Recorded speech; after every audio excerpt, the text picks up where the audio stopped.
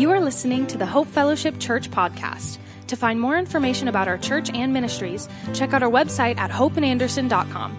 Now, this week's teaching. Good morning. Okay, let's do it one more time. Good morning. Oh, that was much better. Well, I'm so glad you guys are here. My name's Laura Beth Beckner. My husband and I have been going to Hope for about 3 years, and we are so thankful for a church family and community where we can become and belong. Please stand for today's reading. Our passage today is Judges 8:33 through 35. As soon as Gideon died, the people of Israel turned again and whored after the Baals and made Baal-berith their god. And the people of Israel did not remember the Lord their God, who had delivered them from the hand of all their enemies on every side. And they did not show steadfast love to the family of Jerubbaal, that is Gideon, in return for all the good that he had done to Israel. This is the word of the Lord. All right, well, good morning to you. If you guys go ahead and do me a favor and turn to Judges chapter 8, verse 1. We'll be in there. Today, as you're turning to that page, turn to somebody else and say, it's beginning to look a lot like Christmas. It's beginning to look a lot like Christmas. Go ahead and tell somebody it is. As you can see, we started decorating around here. How many of y'all started decorating before Thanksgiving? You guys are the overachievers. And how many of y'all just started decorating right now after Thanksgiving? You guys are just getting on to it, okay? How many of y'all, like me, you're tired, maybe you've been sick or something, and you're like, I'm not going to decorate for right now, or like for a little bit. How many of you guys? Okay, there's a couple of y'all. Okay, yes, right there with you. But yes, it is beginning to look a lot like Christmas. I'm excited about that. Next week, we'll be starting our Advent series. Oh Holy Night, we'll be breaking that down, and it'll be just a great time. The following week after that, December 10th, will be our Christmas night of worship. And so I encourage you to invite out some neighbors, friends, family. You don't want to miss that. It's going to be a great, great time. But before we officially get into this Advent series, we're going to wrap up chapter 8 here in the book of Judges by the life of Gideon.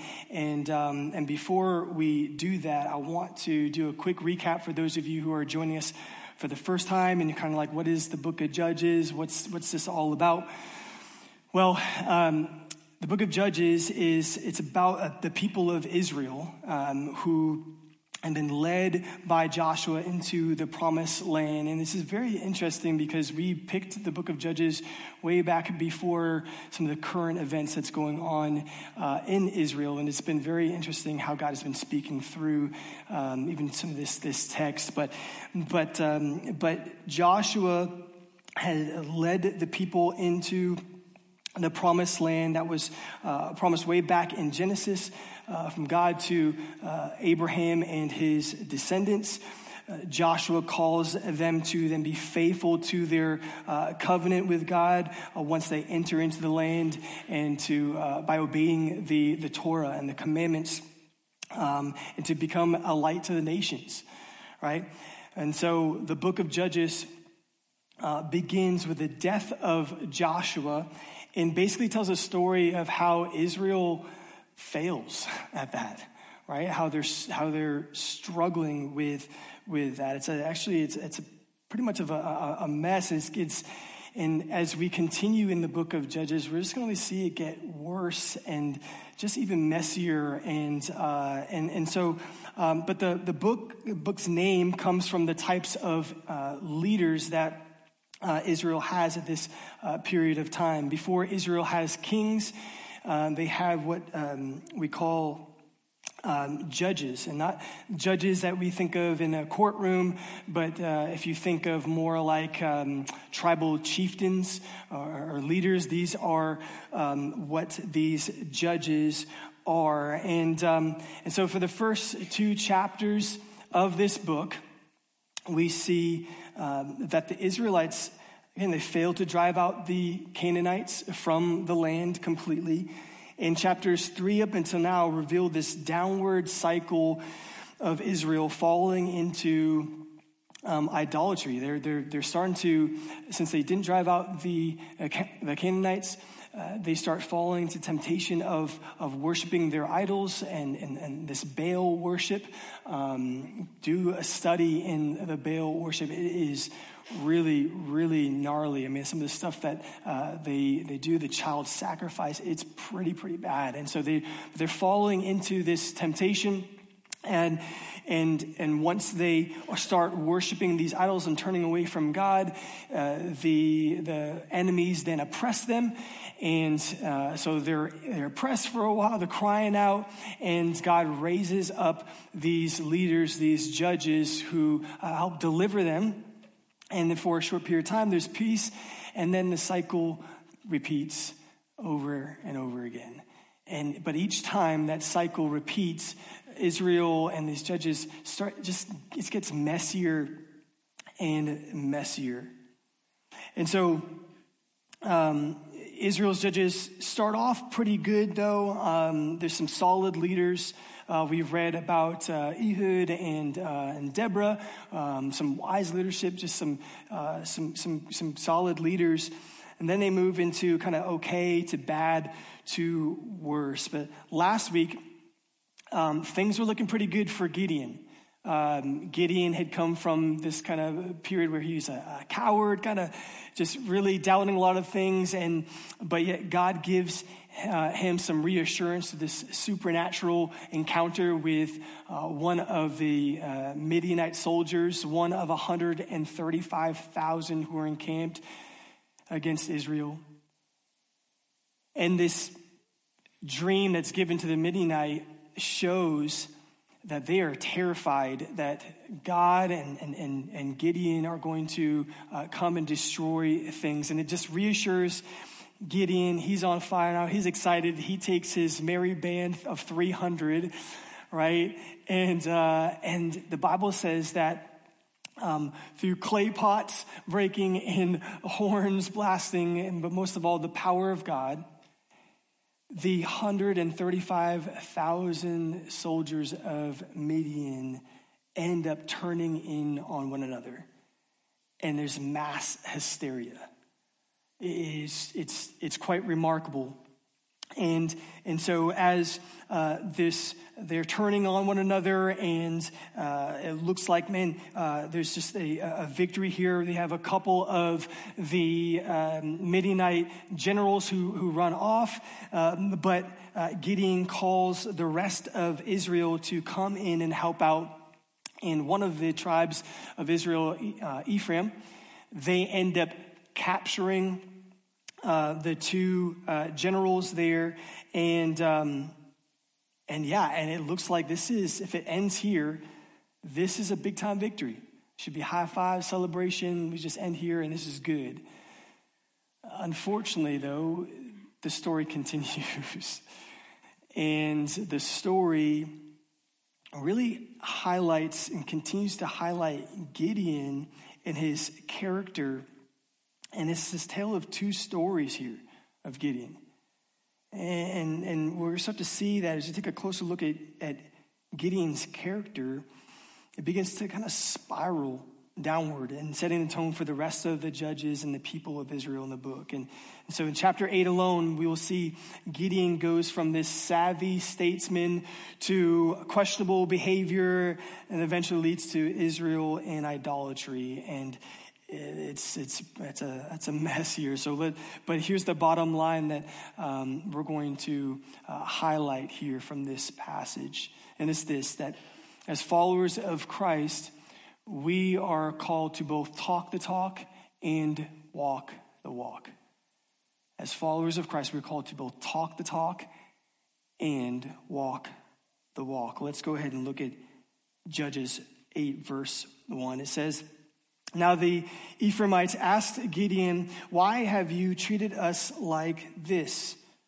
Why didn't you call us when you went to fight Midian?' And they challenged Gideon vigorously." Verse 2, "But he answered them, 'What have I accomplished compared to you? Aren't the gleanings of Ephraim's grapes better than the full grape harvest of Abiezer? God gave Oreb and Zeeb, the Midianite leaders, into your hands.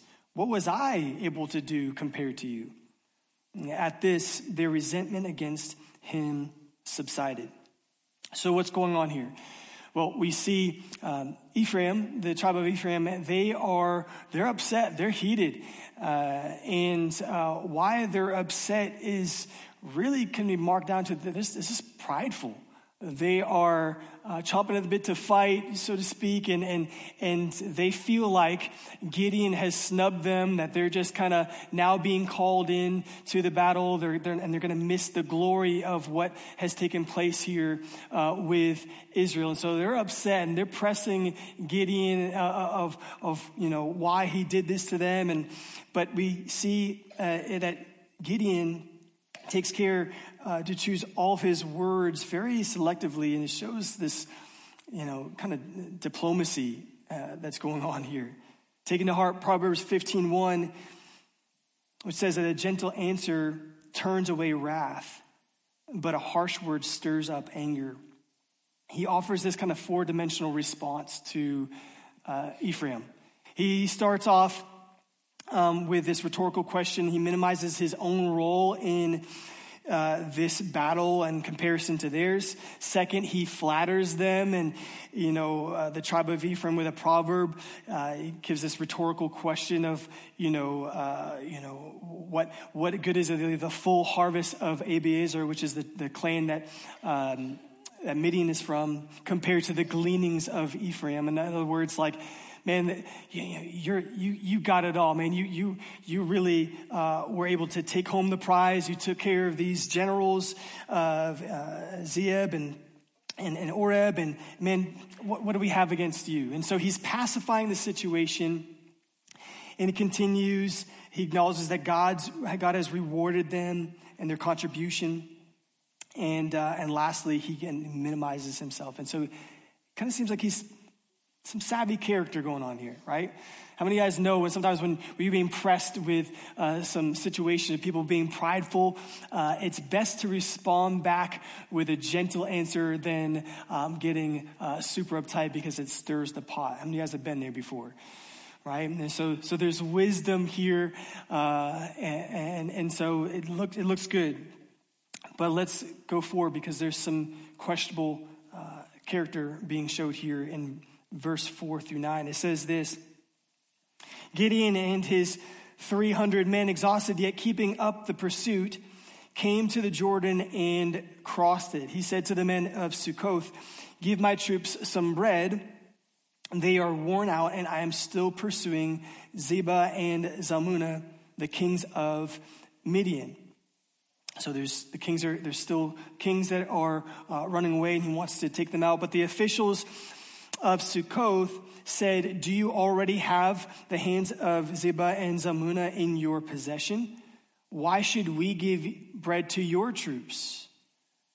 And then Gideon replied, "Just for that, I'm going to whoop your," right? Like he's like, you can hear it in his tone, right? Like he's just like, I'm going to tear your flesh. I'm going to beat you with some desert thorns and briars. Like when I get them, like, it's not going to be good. And so then he moves on to Peniel, another part of the tribes of Israel, and he makes the same request to them, hoping for a more favorable answer, but they reply the same way. And he's like, "Look, I'm going to tear this thing down." Like he's pretty fired up. And guess what? When I'm reading this, I'm kind of heated too. I'm like, man, these are his tribesmen. This is Israel. He knows he's going after their enemy. Why are they not helping out? I'm kind of digging a little bit. Maybe it's fear. Maybe they're fearful that the Midianites, who have 120,000 or 30,000 soldiers, and he has only 300, that they're gonna, come back and attack them or whatnot. But man, you see that there's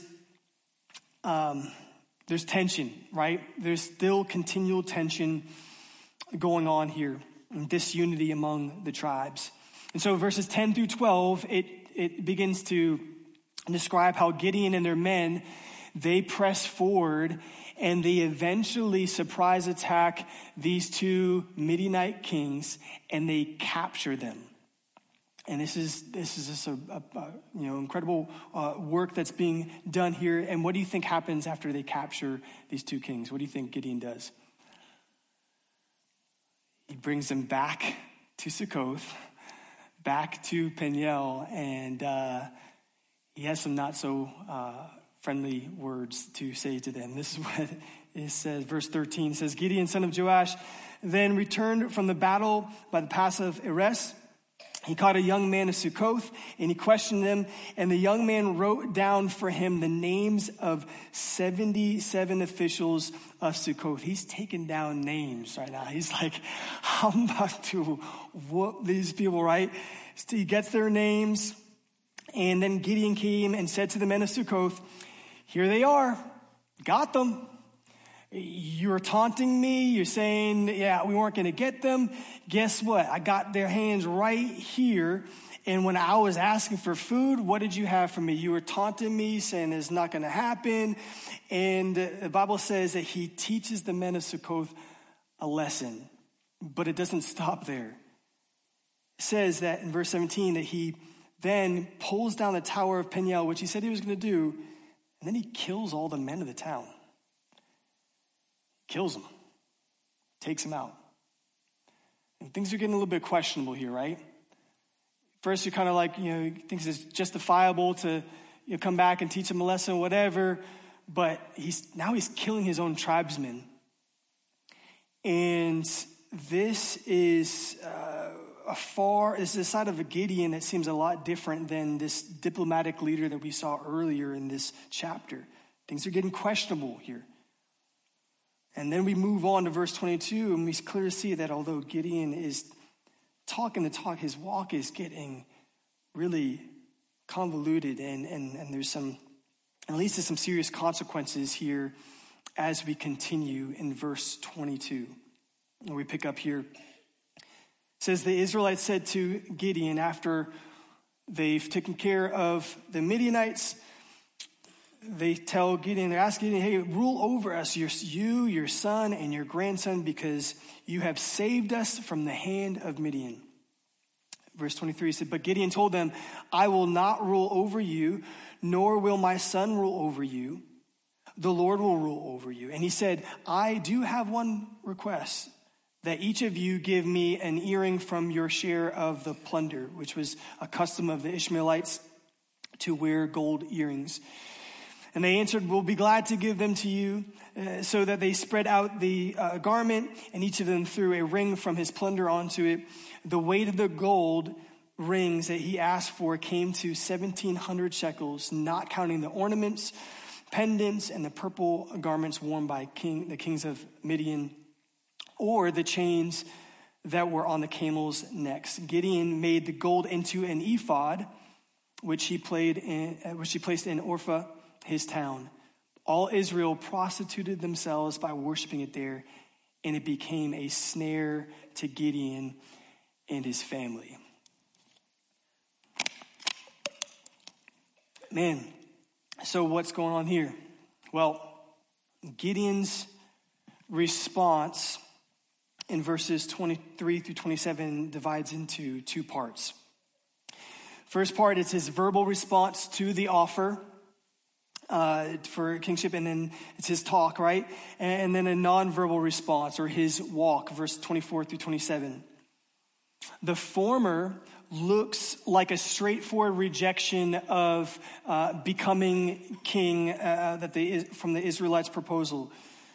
Choosing his words carefully and casting his answer as a solemn triple assertion that he categorically rejects this opportunity to be the founder of Israel's first dynasty in Israel. And his rationale is theologically correct. This is actually the right answer, right? Because according to Deuteronomy 17, God gives Moses the instructions to Israel that when they do decide to have a king, as he knows they're going to try to have a king, he gives them some stipulations to that. The one, that they shouldn't be foreigners, Number two, they shouldn't be acquiring large masses of gold. They shouldn't be going back to Egypt to try to get fortified with their animals there and horses. And they shouldn't be having a bunch of wives. And so there's just a lot of these different stipulations. One of them also was that this has got to be God specifically calling a person to the kingship. All right, this can't be just, we're just going to pick whoever we think is cool, and then they're going to be king. And so Gideon, on the surface, it seems like, man, he's talking the talk. Like his rationale is theologically sound. Far be it from him to usurp the role of Yahweh, right? The only true ruler over Israel. And it seems like good talk. However, the issue is not that simple. As we see, Gideon appears to have deferred to Yahweh, but after looking at his response a little closer, you begin to realize, man, he's not correcting the Israelites. What do I mean by that? I mean, because the Israelites, they come to Gideon and they say, "You have saved us." What Gideon should have responded was like, "No, I had clay pots and horns that we used to fight this battle. Really, it was the Lord who saved us," right? If you go back a chapter, God makes clear, like he establishes 300 men that this is going to be a victory, that he's the one that should be getting the glory. This should be bringing the attention, the glory back to the Lord. And Gideon is not exactly shutting that down. And then here's where his walk fails to line up with his talk. And just follow with me here, because we're getting to a point. Trust me. He turns down the offer by being the king, but his first request, he asks, "Hey, can y'all hook me up with some gold?" Right? He's like, "I'm not going to be king, but hook me up with some gold." And that request it's pretty significant in two accounts. On one hand, requesting gifts from each of his men, Gideon demanded a symbolic gesture of submission. This is basically like a lord and vassal relationship. This is king and servant. Like that's what kings do. And then the amount of gold Gideon receives takes on the character of a royal treasure. 1,700 shekels of gold amounts to 43 pounds of gold. This is indeed a treasure fit for a king. So it's like, no, I'm not going to be your king, but I want the money of a king, right? Hook me up with that. Then next you see Gideon retained this king's symbols of royalty. The crescent amulets worn by the camels, which is a sign of the Midianites that showed royalty. And when Gideon kills the kings, he takes those amulets and those pendants and the purple robes that were formerly worn by the Midianite kings. And it's, again, showing that he's saying one thing, but he's doing another. Third, Gideon assumes a king's role as a sponsor of a cult by crafting an ephod and erecting it in his city, Ophrah. And so if you guys know anything about where an ephod is mentioned, it's mentioned in the Levitical priesthood, and it's supposed to be a sacred priestly garment that is not just meant to be created out of nowhere and just kind of willy-nilly messed around with, but here he takes the gold and he forms an ephod and he puts it in his hometown. And what makes things even more interesting is that accordingly, the word of ephod here represents not only the garment that clothed the sacred image, but also the image over which the garment was draped, which became an object of worship by the Israelites, so to the point where they were prostituting themselves over it. Some commentators say that the object that he puts this ephod over is erecting the same idol that Yahweh had asked him to remove a couple chapters ago. there is some questionable things going on here, right? And then it doesn't stop there. It continues. Verse 29 says, Jerubbaal, this is his Canaanite name before he was given the name of Gideon, son of Joash, went back home to live. So Gideon goes back to home to live. And he has 70 sons of his own, for he had many wives. His concubine who lived in Shechem also bore him a son, who he named Abimelech. Gideon, son of Joash, died at a good old age and was buried in the tomb of his father Joash and Ophrah of the Abiezrites. See, Gideon establishes a large harem. He does exactly what he shouldn't be doing, or a king of Israel should not be doing, and is very much reflective of the culture, the pagan idolic culture of the Canaanites at the time. And he has a bunch of kids. Basically, again, he's kind of acquiring in this large number of prodigy and kingship. And so the number of his sons are 70, which sounds like an idealized number. And in fact, the author may have included this number because it reflects some of what the mythological text at the time discovers, that the Canaanite god Baal had 70 sons.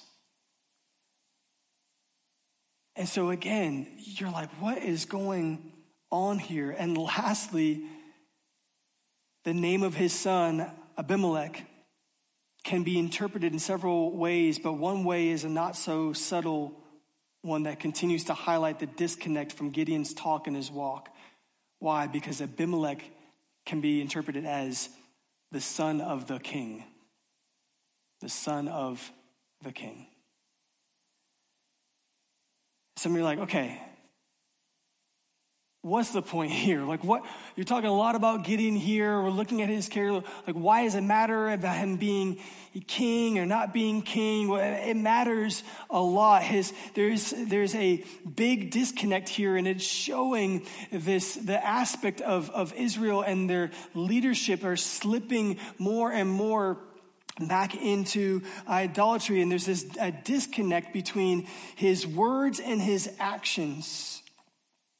And it leads the nation of Israel plunging back into idolatry, and the cycle of corrupt judges seems to get even worse and worse. And you begin to think about this, and you ask the question, how does this apply to us? What does that even matter to us? And I think that we have to ask a question that comes to mind, and it's this. In a culture filled with moral depravity and sin-inducing pressures that we all live in, how have you and I been tempted to divide our talk from our walk? How have we been tempted to divide our talk from walk? Because if we're being honest, we're looking at this honestly, man, we see that what is happening to Gideon is not so far different than the temptations that you and I can fall into as people of God. Right? Where it's the talk and our walk is not really lined up as it should be. How often are we following through on our word? Right? If we say we're going to make it to an event, a life of integrity will give personal comforts and fulfill that promise. And if we take a longer pause at maybe some of the commitments that we have, are we really actually going to fulfill them? If we talk the talk and we walk the walk, we speak up when we see something wrong, whether it be in our culture, our workplaces, or our homes. This is tough, isn't it? Why? Man, because if we're honest, sometimes our talk and our walk does not line up. And a lot of times it gets called out at home. How many of y'all have been there before, right? At home, And talking to all the husbands and wives here especially, right? Our spouses have a inside scoop into whether or not our talk and our walk is being lined up, right? Whether we like it or not, right? And just to be real, man, we had some real talks with my wife before, man. We just had some real talks and saying, hey, look, you're saying one thing, but you're doing another, and it's not so fun, right? But the reality is that it matters. It does matter, doesn't it? Integrity matters. This is an issue of integrity here that we see in this passage. We're seeing that God is highlighting, he's revealing, he's seeing that this Gideon and focusing on his character shows on this victory and everybody's yay, but the reality is things start slipping and his talk, it sounds good, but his walk is really not matching up. It's a matter of integrity. So what does the Bible talk about, or say about integrity? Proverbs 11:3 says, the integrity of the upright guides them, but the unfaithful are destroyed by their duplicity. Luke 16:10 says, whoever can be trusted with very little can also be trusted with much, and whoever is dishonest with very little can also be dishonest with much. For we, in 2 Corinthians 8:21, for we are taking pains to do what is right, not only in the eyes of the Lord, but also in the eyes of man. Integrity matters. Our talk and our walk matters. If we are destroyed by our duplicity or deceitfulness, then living a life of consistency and honesty will protect us. If we can be trusted with a little, God will bless us with opportunities for increased blessings. If we strive to keep our word and do what is right, then people will see us working for God and not for man. They'll see the light of Christ in our lives. Our talk and our walk. Think about it. This is a passage that, man, it also challenges especially leadership, because we see Gideon in place of leadership, and we see what happens when his talk and his walk are not lined up. It really leads the people astray, and it's a sobering reminder to myself, but just on general, all of us, that our talk and our walk matters. Near the end of his earthly life, Jesus says, Father, if you are willing, take this cup from me. Nevertheless, let your will be done, right? Not my will, but your will be done. See, Jesus lives out the ultimate example of integrity, right? He stays committed to the Father, even and God's promises to all mankind, despite the personal distress that he endures. Jesus was a man of his word. Amen? How many of y'all thankful that Jesus was a man of his word?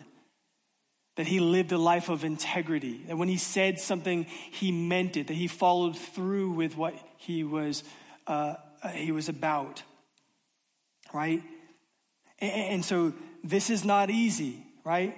This is not easy, but here's the truth.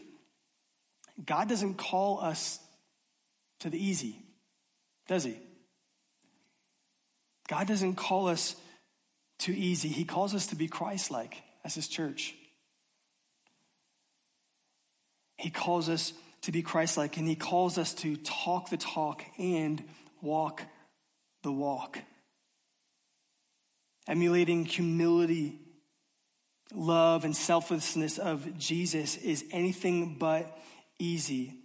However, it's important, right?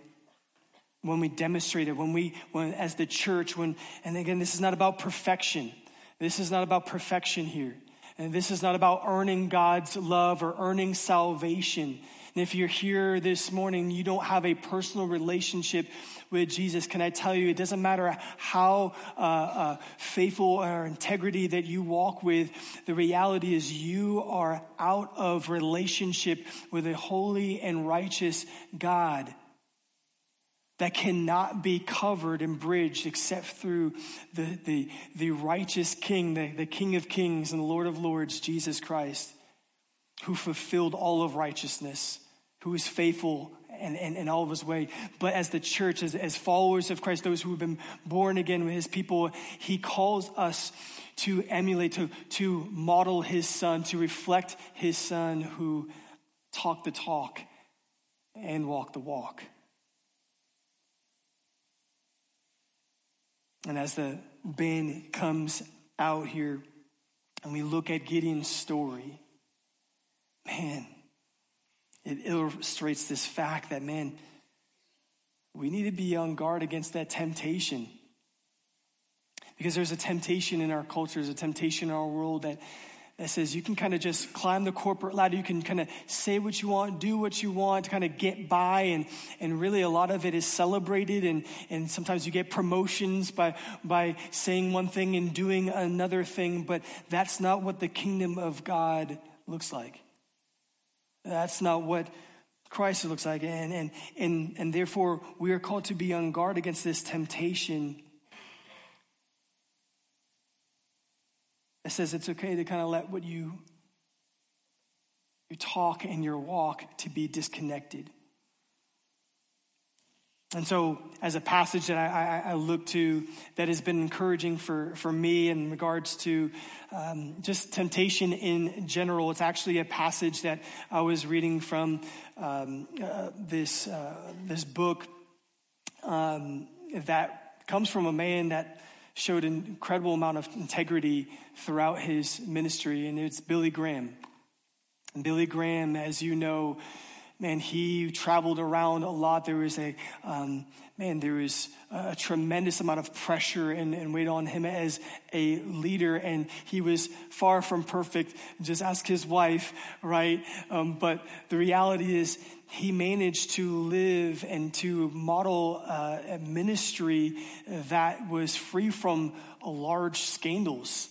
And one of the major things he says in his book is, he says to memorize this passage in 1 Corinthians 10. But one of the three things kind of he safeguards himself is he says, stay away from the girls, the gold, and the glory, right? Stay away from the girls, the gold, and the glory. What do we see here with Gideon? The gold, give me some of them earrings. The girls, he has over multiple wives. And the glory, which he should have said from the get-go, I didn't save y'all. This was the Lord's victory. I like, before we read 1 Corinthians 10:13, I love this quote regarding our walk and our talk. Is John Maxwell. He says this, he says, your talk talks and your walk talks, but your walk talks louder than your talk talks. Did you guys get that? I got tongue-tied before. I'm going to say that again for those of you still waking up. Your talk talks and your walk talks, but your walk talks louder than your talk talks. What's this about? It's about integrity.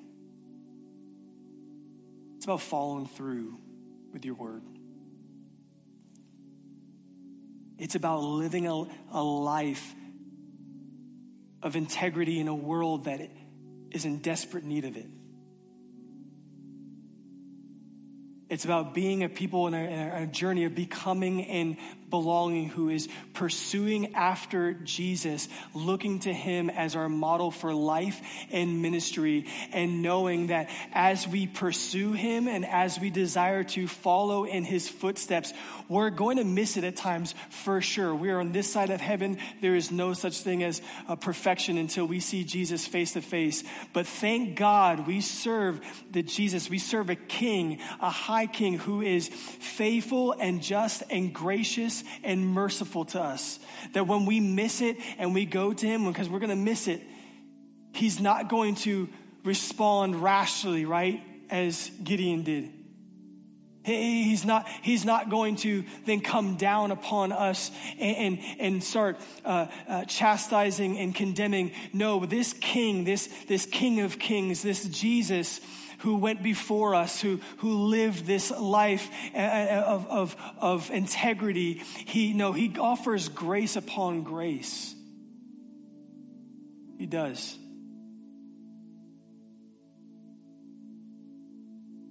He's the king that when you come to him humbly, acknowledging, being real with where you're at, having some real talk with him, he says, I see that. Now let me give you some grace and some strength. Let me give you the ability to actually say no to some things. Let me comfort you and know that, yeah, when you missed it, my son, Jesus, he never missed it. And you're covered by that righteousness. But listen, this isn't about earning salvation. This is about truly living out this walk with God, talking this talk, walking this walk of faith, this relationship with him, so that the world would see a better way, that the world would point the world to the true King who will return and who, with all accounts, will be laid bare before him. Jesus is the faithful King. And I love this word. Let's see what he says in 1 Corinthians 10, 11 through 13. That I think it just helps ground us and encourages us as we take these steps to be a people that both talk the talk and walk the walk and flee from temptation. He says these things happen to them as examples and were written down as warnings for us, on whom culmination of the ages has come. So if you think you are standing firm, be careful that you don't fall.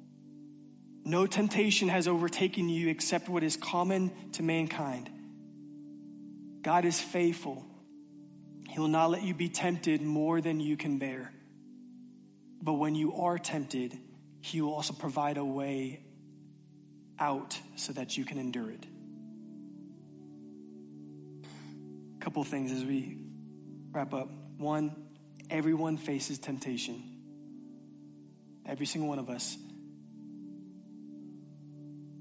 And so don't feel like you're being singled out when you're being called out for not allowing your talk and your walk to line up, right? Everybody has been tempted. And we're not alone. Number two, others have resisted temptation, and so can you. Well, Pastor Matt, I just struggle with somebody. I'm just going to keep going. No. You can resist it. We can live lives of integrity. We can. Number three, any temptation can be resisted because God will show you the way to resist it. God will help you recognize the people, the situations that's kind of giving you trouble, help you to run from anything that you know is wrong and running to the feet of Jesus. Running from a tempting situation is your first step on your way to victory. With every head bowed and every eye closed, I just want us to take a moment here.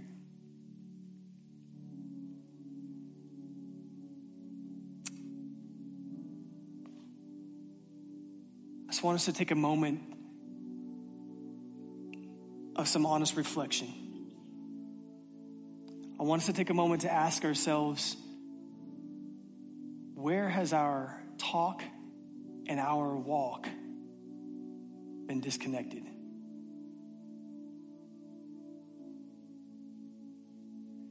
And I don't want you to allow the enemy to throw condemnation or there's a deep shame of I just want it to be real talk before a loving Heavenly Father, before a King who understands and empathizes with our weaknesses.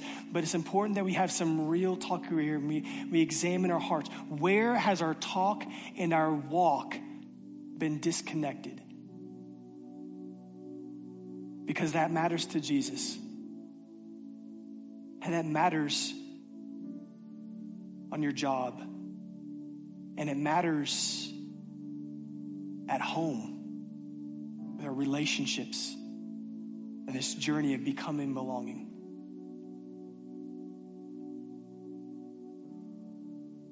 And I want you to just begin to realize that you have a faithful God whose righteousness, whose faithfulness, whose promises you can lean into. That when you fail, when you miss the mark, you have a high King who loves you and who is ever present to empower you to live and to move in the direction that he's called you to live. He's ready and willing to forgive you as you come before him. Father, I thank you. I thank you for your word. I thank you for your promises. I thank you for Israel, for how you have been faithful to Israel, and it shows that you've been faithful. You'll be faithful to us, Lord. But it also reveals, Lord, how desperately we are in need to be a people that clings to the cross, that clings to your hope and your forgiveness and your righteousness and your faithfulness. That apart from you, we can do no good work, and we will not live lives of integrity. And so, God, I ask for a healing over broken hearts here this morning. I pray, God, for a grace to cover the areas that we have missed it, Lord. I pray that we would be a people, Lord, that a community, Jesus, that walks the walk and talks the talk, and that when others see us, they know that it's not us, but it's Christ in us that leads us in this path of righteousness for his name's sake, and that wins people to the cross rather than pushing them away because they see just another group of people that say one thing and does another. Lord Jesus, may that far be it from us, Lord. Far be it from us to think it's acceptable to talk one way and to live another way. But Lord, help us to be enamored by you, Jesus, and knowing that when we miss the mark, Lord, as we come before you, you are a gracious, high King who will lead us back to where we need to be, back to your heart, and be a light to those around us. In Jesus' name, amen.